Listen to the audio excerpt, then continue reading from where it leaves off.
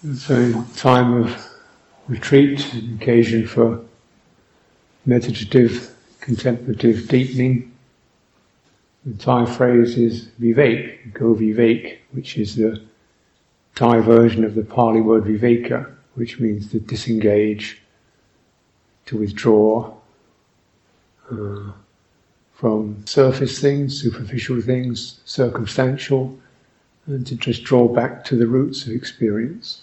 And this can be as progressive. First of all, we disengage from unskillful contact, and there can be an increasing capacity to skillfully disengage. It doesn't mean, being absent-minded or inattentive. It means withdrawing to the roots of experience. So you're really following experience, you're still with experience, but from the outer manifestations of it, speech, action, sense contact, you're tracing it back to the roots of where experience arises. In the heart, in citta.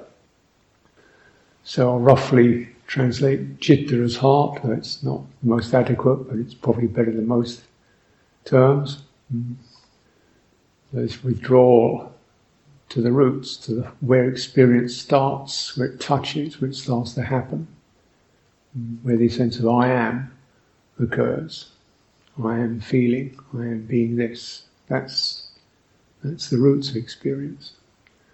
Of course, most of our lives we spent not going to the roots, but acting upon that. I am, I want, I don't want, I wish, I feel, and moving out. And naturally that movement out has to occur, but meditation, you're turning back to the roots, so the way we act is then refreshed by resetting to healthy roots, not chaotic roots or starved roots or depleted roots or erratic. And then action can then proceed from a healthier basis and withdraw back to that basis in citta, where things arise. This is deepened and cultivated. You can even withdraw through citta from heart to just awareness, where there's none of this resonant feeling, activation experience. It's just an open, peaceful. And so there's a graduated process of that. Viveka, viraga, nirodha, votsaka. Disengagement, dispassion, ceasing, relinquishment.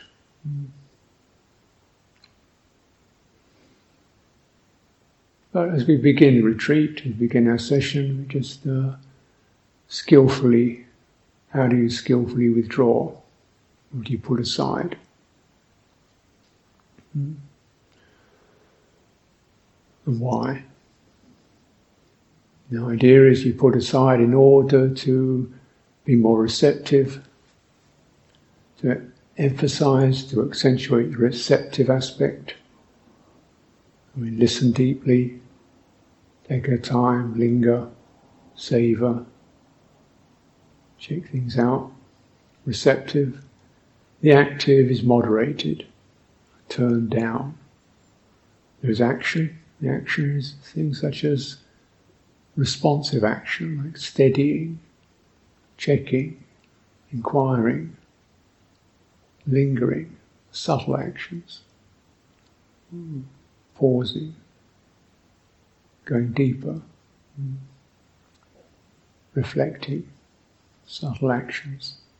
There's always, but what has to be emphasized is the receptive, because in everyday life often receptive is crammed, and so receptivity diminishes because of just the amount of data that's coming in and the speed with which a reaction and response is required. You're getting very fast turnover. Meditation, it's a slower turnover. Data is moderated. sense contact is moderated, speech is moderated, bodily movement is moderated. It's just not rigid, not frozen, not completely locked down, but moderated. So that we can listen more deeply. And you're going to the roots of experience. Rather than say the habitual reactions or even the habitual energies, which, say in daily life, even in the monastery, there's a certain speed to get things moving, get things operating. And certainly outside the monastery that can be so intense, the speed or the irregularity, speed, slam, stop, crash, slump, that the mind energies are very discordant. Turning back to the receptive, skimming away what's not needed.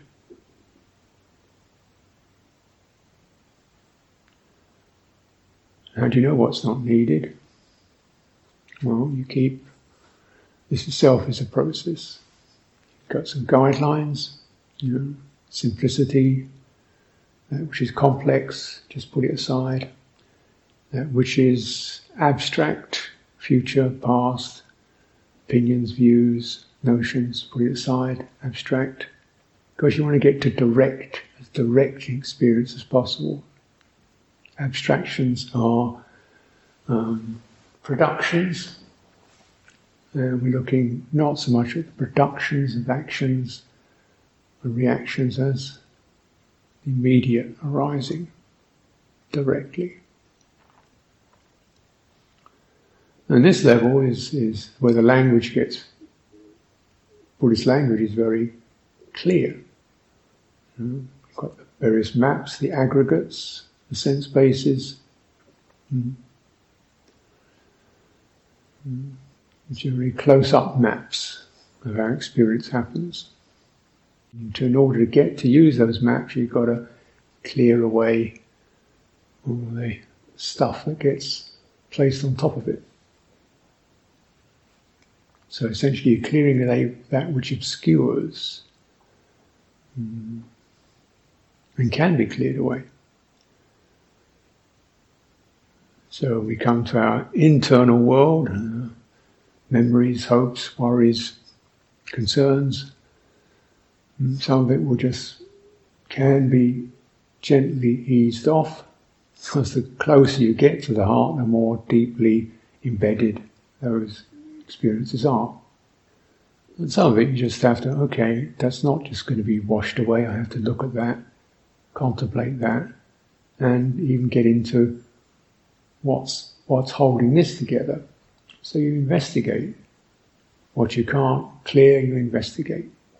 What you can't release, you investigate.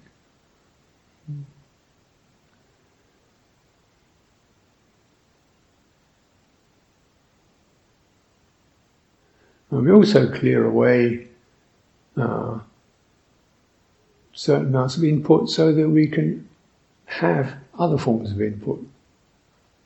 We've got room to pick up wise reflection, time to ponder the life of the Buddha, the example of the Buddha. So that becomes like an internal image.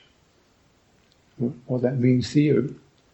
Clear, straightforward, noble, compassionate, kind, deeply centered. Whatever that means, the image, the meaning and the image, something there that you can turn to and contemplate. Devotion arises, and inspiration arises, and encouragement arises when you can internalize Buddha, awakened in a human form.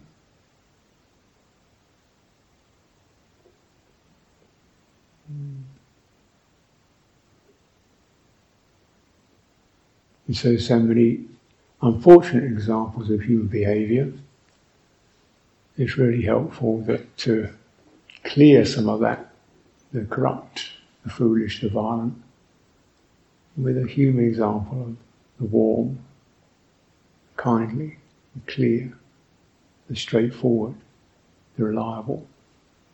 And place that. And this is where I want to be. This is the kind of company I want to keep.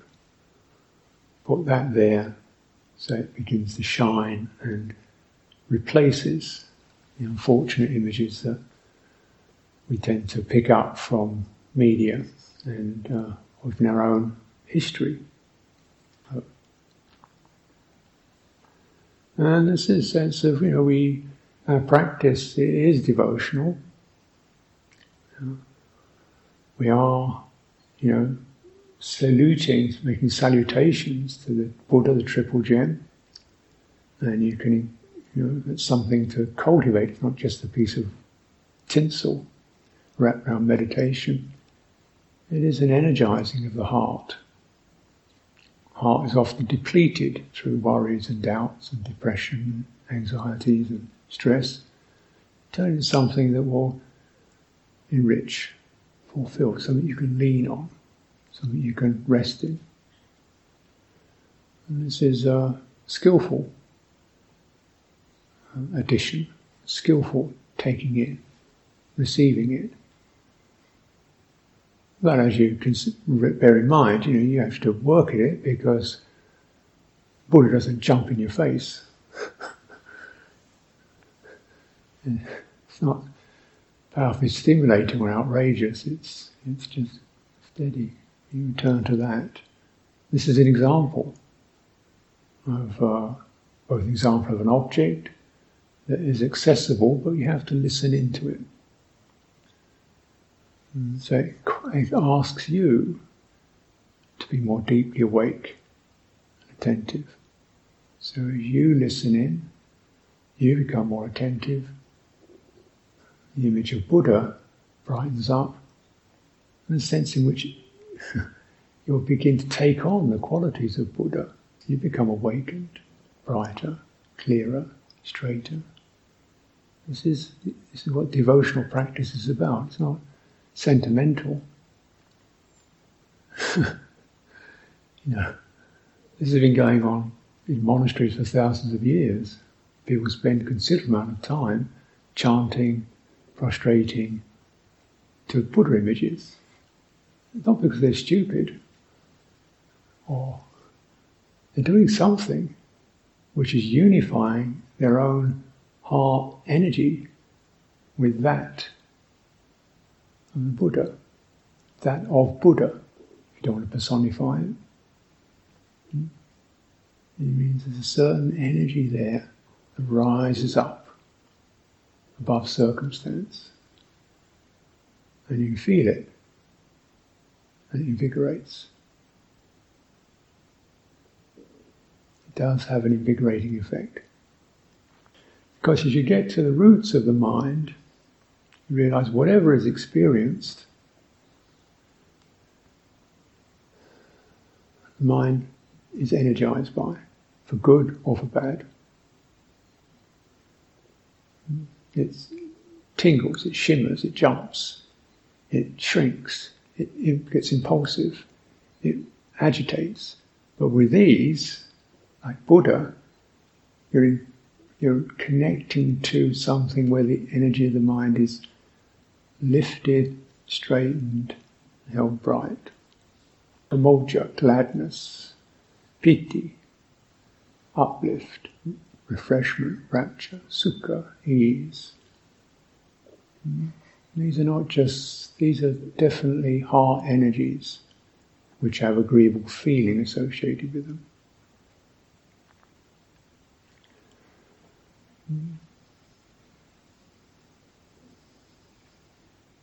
Of course, there are many objects of reflection, but considering the amount of Buddha images we have around us, and the number of times we bow to this, prostrate to it, chant to it, it's sitting right there. Everybody's room's got one.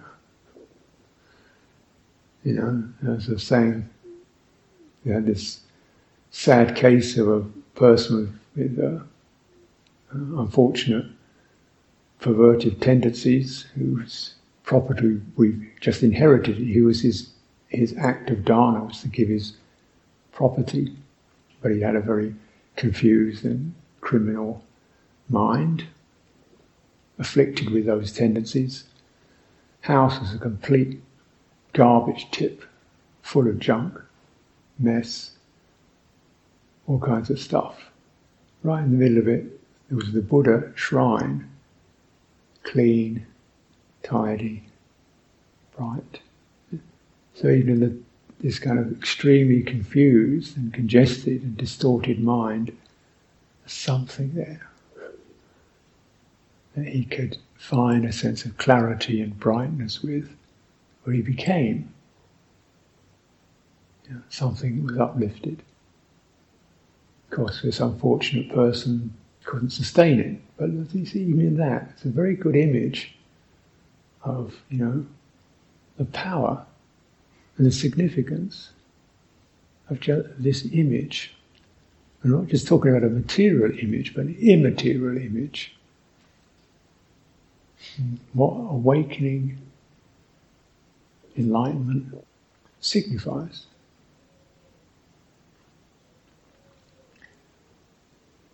And feels like. Or what it, maybe you don't know what it, can't say I really know what it feels like, but I know what the path to it feels like. It feels bright. It feels open. It feels warm and gladdened. Kalyana in the beginning, it's beautiful in the beginning, uplifting in the beginning. Kalyana in the middle, beautiful in the middle, uplifting in the middle, good in the middle. Kalyana in the end.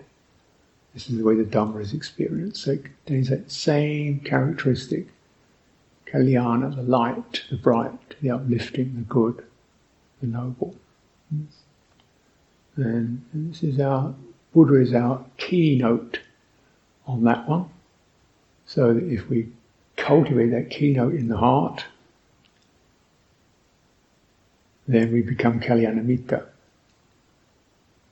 spiritual friends or noble company. It's not just about people you get on with or buddies, it's a different thing. It's not just about personal affiliations, it's something deeper than that.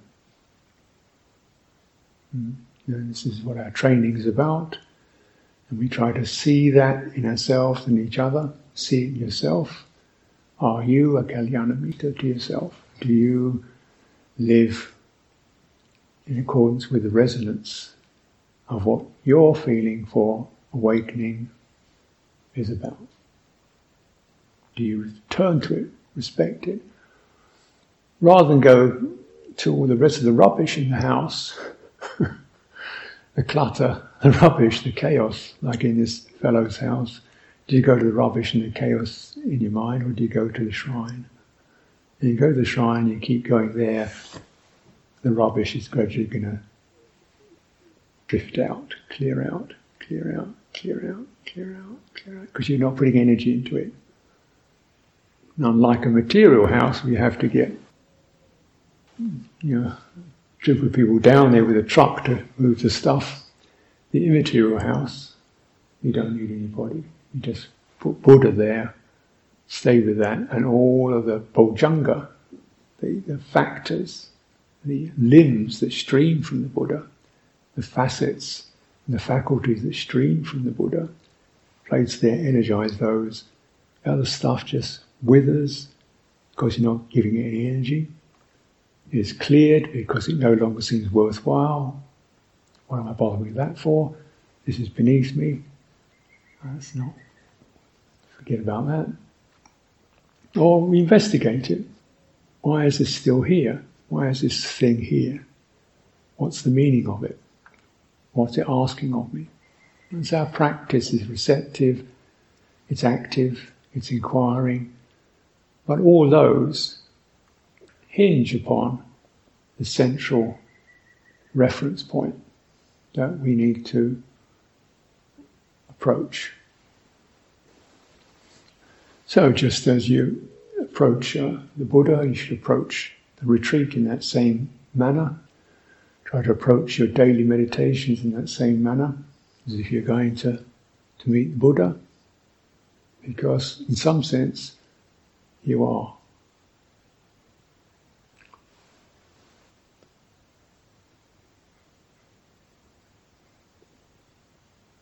Look at your living place.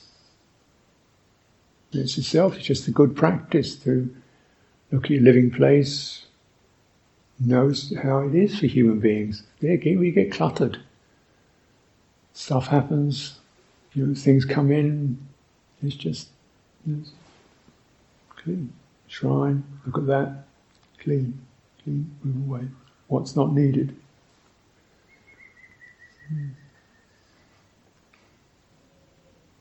Carry it through more clearly, your own body. What kind of supports it? Exercise, proper exercise of the body. Walking, sitting, stretching, breathing, or ventilates the body. So you see anapanasati, mindfulness of breathing, not as a kind of concentration practice, although it does have a concentrating effect. This is a cleansing practice. You put this simple gift of breath that rises through you, and focus on that, and let that move, the energy of that move through your body. And it's got to take the stress out. The Buddha said, with this practice, my eyes don't feel tired. It takes the stress out of the body, just the stress of impact.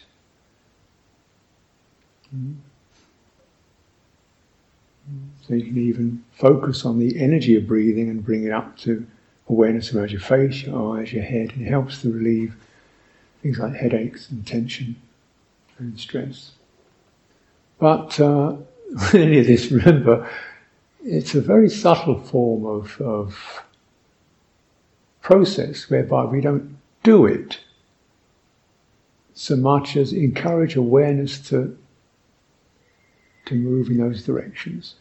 Suffusion, pervasion, is the movement of awareness, as from the movement of heart. It's gently like something like a sponge being saturated with water. It just filters through. So it's not slap it out, knock it out, get rid of this, push that away. Just gently allowing your awareness to become heartful, full of these, or enriched by Buddha qualities, and begin pervading the heart, the body, and the mind. And something, enough of that. Release that. Relax that. Drop that. There's always this undoing. So this is, the action, if you like, of awareness is much more a suffusion and a pervasion than what we'd normally call action.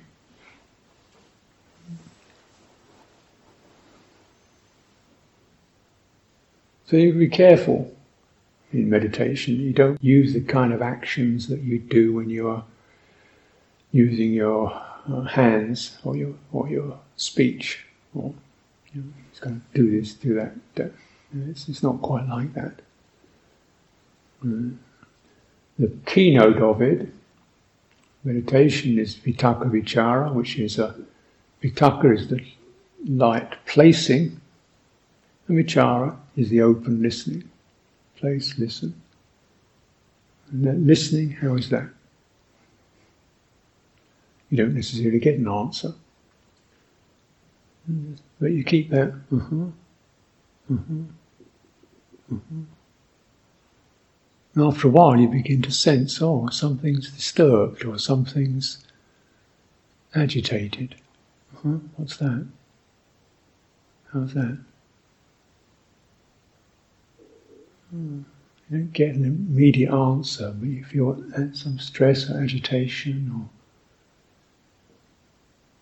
because with that degree of receptivity, you're sinking past the verbal stories into the energies in the heart, where it's tight or stressed or fluttering.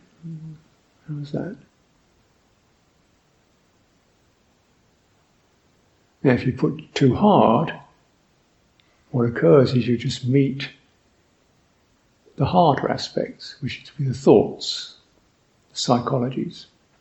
If you touch softly, you meet the softer aspects which are underlying it. So it's very much how you meditate will affect what arises. If you meditate with a hard mind, you'll meet the hard stuff. And the hard stuff is often more superficial, actually. It's the stories. It's the self-images of what I am and what I'm not, what I could be and should be. And this verbal and emotional web. Okay, you don't take an issue with that. You listen quietly underneath that, through that. So the pervasive quality can seep through this heavy crust of thoughts and moods into something more original, more primary, the very qualities of heart as it's moved or affected. So we both clear away in terms of data, we also clear away in terms of our approach. We're no longer in a hurry, we're not knocking something out, we're letting awareness seep and suffuse.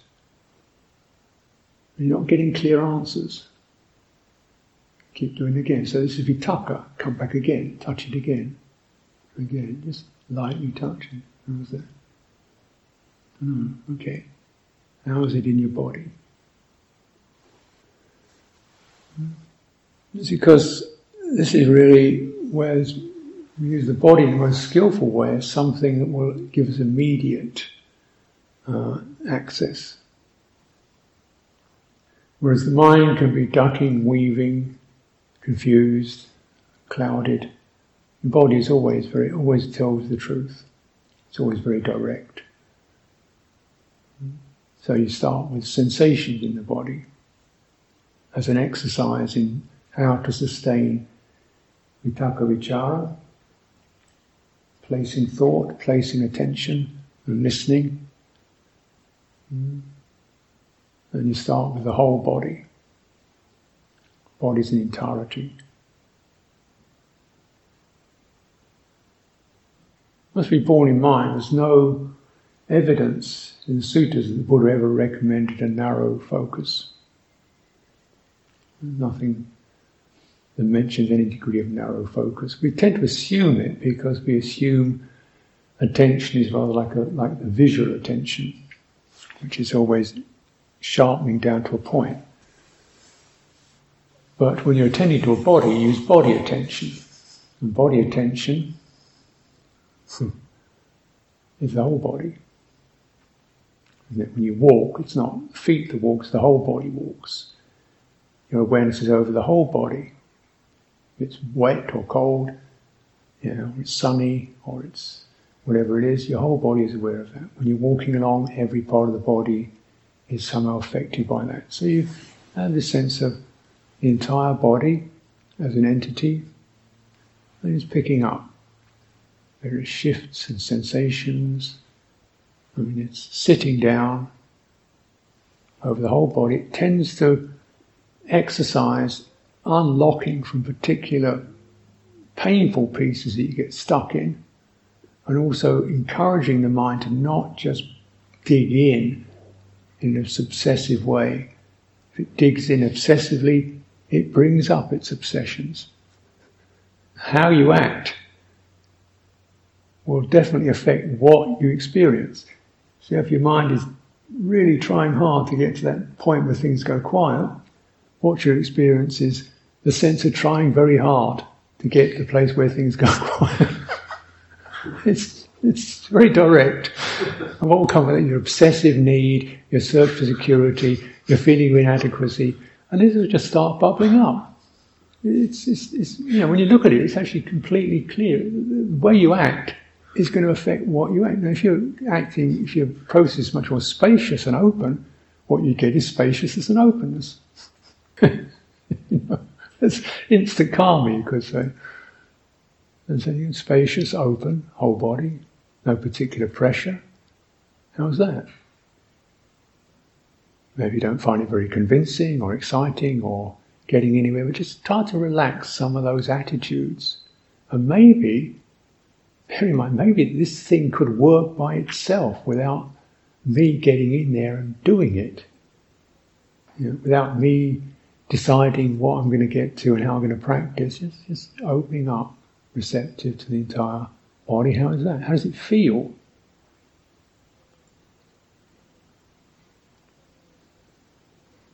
As an entirety, probably. Qualities of disagreeable, agreeable. What's the energy like? And steadying it.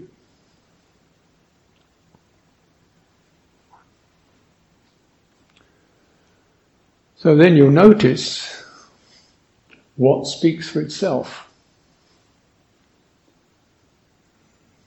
But you'll notice it in an open, spacious way. You'll notice imbalances.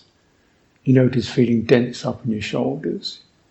You notice feeling heavy in your head. You notice feeling tense or agitated. But if you keep your awareness on the whole form, you'll also notice places where you're not agitated. You notice your legs or your feet or your palms of your hands or the sides of your head or around your eye sockets where you can just open up. And the more you deepen into the fullness of the whole body, you'll find there are many, many places and areas which have got these release potential in them. And so we want to be aware of both the places where we're feeling somewhat unbalanced or agitated, but then connect those to the places where you're not feeling that way. And they will drain the discordant energies and the body will come into balance. When the energies of the body are in balance, the energies of the heart start to get entrained by that. So they follow that same quality. Because at the roots of experience, energies of the body, energies of the heart, energies of the mind come together, merge, and this is called samadhi, collecting, consolidation. And it's not an intense, pressurized concentration, it's a skillful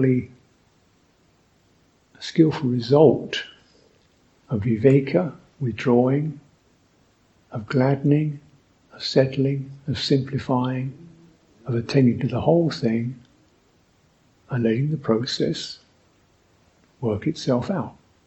Let the process work itself out. Stop doing it.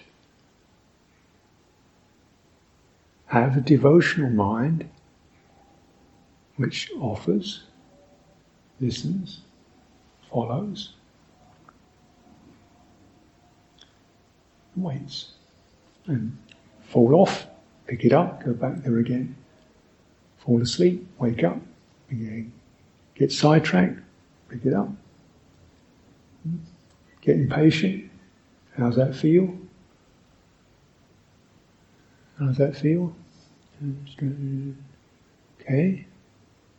What about your back? What about the space around you? What about relaxing in your face? Oh, suddenly that impatience with its very convincing story of how I need to do this and I've got to get that and then how long has this been? All that story blows away and you're left with a kind of jangly energy that begins to release.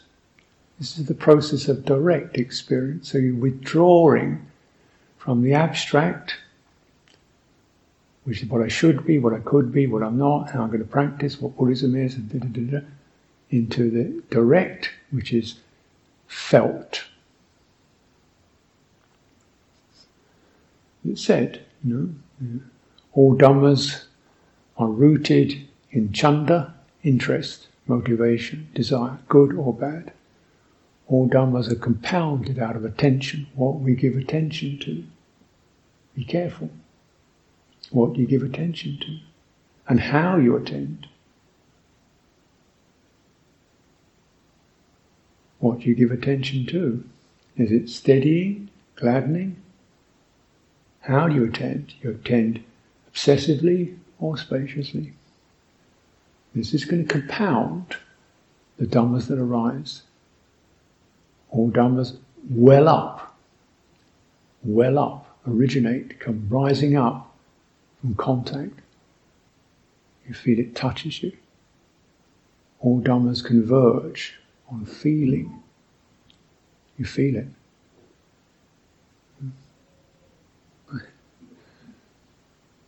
Headed by concentration. Not necessarily good concentration.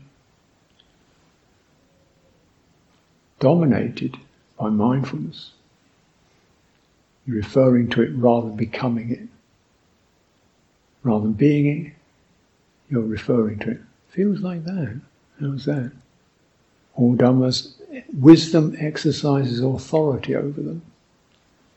Wait a minute, what's going on? What's this about? What's the significance of this? Do I really need that? Where does that go? You've been here before. What does that feel like? Look into that. All dhammas, liberation is their essence. So if we can deepen into, there's a letting go. Deathless is their culmination, and nibbana is their termination.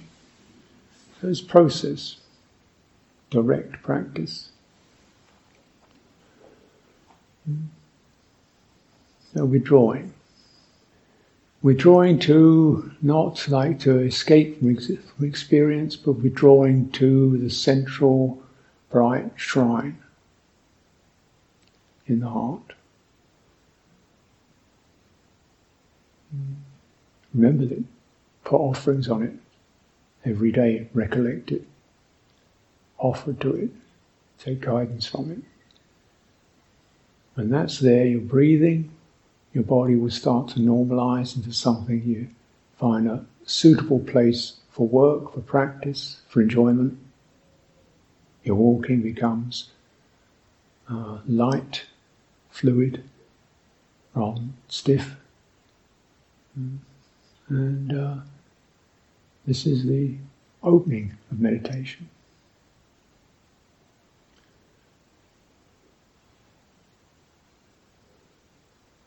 So let's take some time for direct practice.